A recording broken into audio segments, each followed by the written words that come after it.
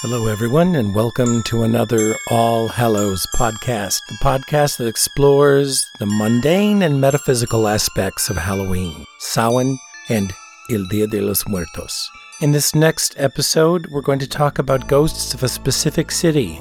Many cities across the world are famous for their ghost stories. London, Boston, Manhattan. But for this episode, I thought I'd choose something a little closer to my heart and talk about the ghosts of Santa Fe, New Mexico. Santa Fe, New Mexico is the oldest and highest capital city in this country. The city of Santa Fe was founded somewhere between 1607 and 1610. And while New Mexico officially achieved statehood in 1912, people have been living in the area for thousands of years. The ghost stories are a blend of native, Spanish, and Anglo traditions, and I have visited all these places. The first story we should address is perhaps the most misty, the most legendary, and that's the story of La Llorona, the crying woman. Now, the interesting thing about La Llorona is that she's not unique to Santa Fe. Some permutation of her legend is told all over the Southwest, Texas, New Mexico, Arizona, which shows she's more boogie woman than specter, but she's been used to threaten and terrify local children for centuries. La Llorona was a proud and haughty woman, beautiful and intelligent, and one day she fell in love with a soldier. Some versions of the story say that he was highly ranked, and some say that he was up and coming. But whichever version you listen to, they fell in love, got married, and had children. One day, the husband came to his wife and said that he did not want to be married anymore, that he was taking the children and searching for a better marriage, one that could place him higher up. Distraught at being cast aside, the woman who would become known as La Llorona drowns her children in whatever local river the story is being told in, whether it's the Santa Fe River, the Rio Grande, or whatever water source flowed through whatever town the story's told him. Distraught and overcome by her deed, she drowns herself then, and her ghost is heard wailing on the edges of these waterways for the rest of eternity, seeking her dead children.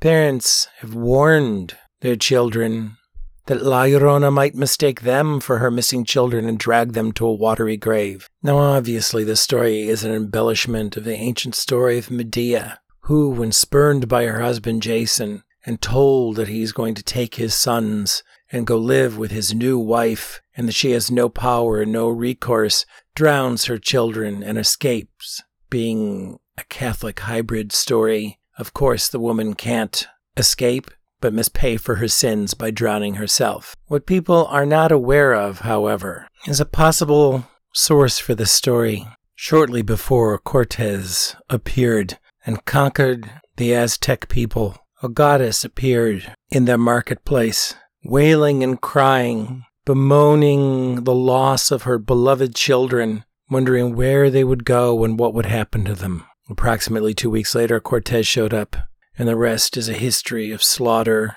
absorption, and cruelty. Was this ancient goddess wailing for the loss of her children the true inspiration for La Llorona? Was her story somehow melded along the way with that of Medea, given a patriarchal twist and used to scare children? Seems pretty likely. But that's the only legend we'll treat on, and it's a good place to start. Santa Fe, New Mexico boasts a lot of ghost stories, and I have many friends who've seen ghosts in their houses.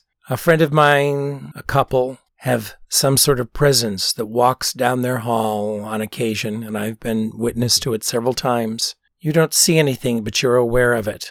The dogs of the house react strongly, barking, following something with their eyes. Now, there's no insect, no drafty door to explain what's going on. The husband of the couple senses nothing, but the wife and I have often, in the middle of a sentence, both looked up and said, "Oh, our visitor is here." Occurrences like this happen all over Santa Fe. I have another friend whose son would wake up and there was a man standing by the bed, befuddled, not realizing perhaps that he had passed away. I have friends that will not go into a certain inn on De Vargas Street, at least not into the basement, because if you don't turn the light on, announce yourself and get out as soon as possible, presences can be felt, things can be knocked over, the lights can unexpectedly be plunged into darkness. Something lives in that darkness, in that basement, in that inn.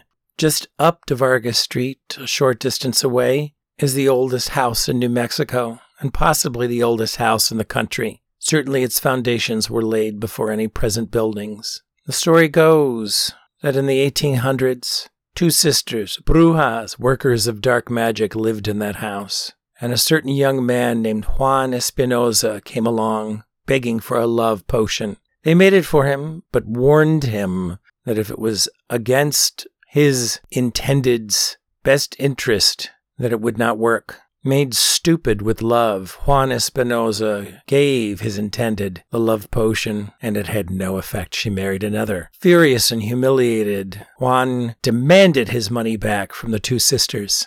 They refused. He drew his sword on two women. At that point, one tripped him, while the other one took his sword and beheaded him, his head rolling down the gentle slope of Vargas Street toward Old Santa Fe Trail. Several acquaintances of mine have mentioned that they've heard the head of Juan Espinoza rolling on a chill autumn night. And if you are ever lucky enough to visit the oldest house in Santa Fe, you will note the eerie energies that exist in the actual portion of the museum that is the original house.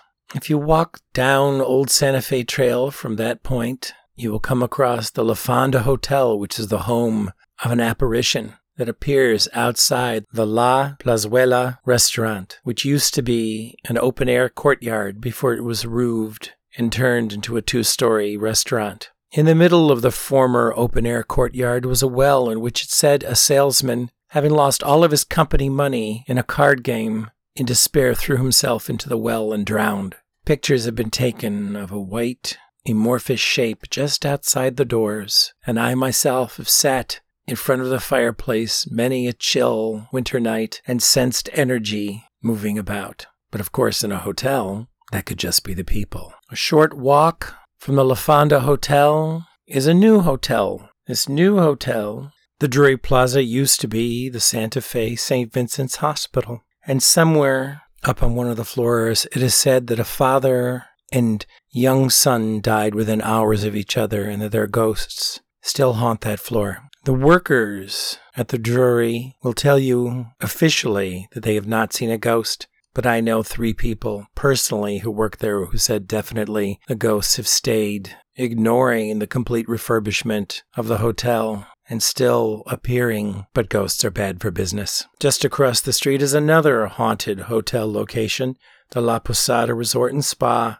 The former Staub Mansion on East Palace Avenue was once the grand home of a very wealthy family, Abraham Staub and his wife, Julia. Julia had 6 healthy children, but her 7th died soon after birth, and this sent her into a great depression from which her life never recovered. She died in 1896, but she is said to have loved her home so much she never left. Room 256, now known as Suite 100, is the Julia room. Many people have seen her. A friend has an amusing anecdote. She was once in the bathroom and realized her stall was out of bathroom tissue. She sensed that someone was in the stall next to her and she timidly asked for some bathroom tissue. She heard the spool unwinding and saw it dropping to the floor next to her. She reached down and got it, said thank you, finished what she was doing, and proceeded to leave. She wanted to thank the person in the stall next to hers, but the stall was open and the room was empty. You can visit the Staub Mausoleum if you travel down Cerrillos Road and look in the wonderfully old Fairview Cemetery, just past the corner of Cordova Road on Cerrillos Road. The old Para building used to be a graveyard, which was moved. It's well known as one of the most haunted spots in Santa Fe. There are, of course, tales of skinwalkers, and on a moonlit night, if you're walking home alone, keep your eye out for coyote and perhaps something more spectral. There are other stories that I may touch on, and if you have any to share, please let me know. Thank you so much for listening. Happy All Hallows. Take care of yourselves, and we'll see you soon.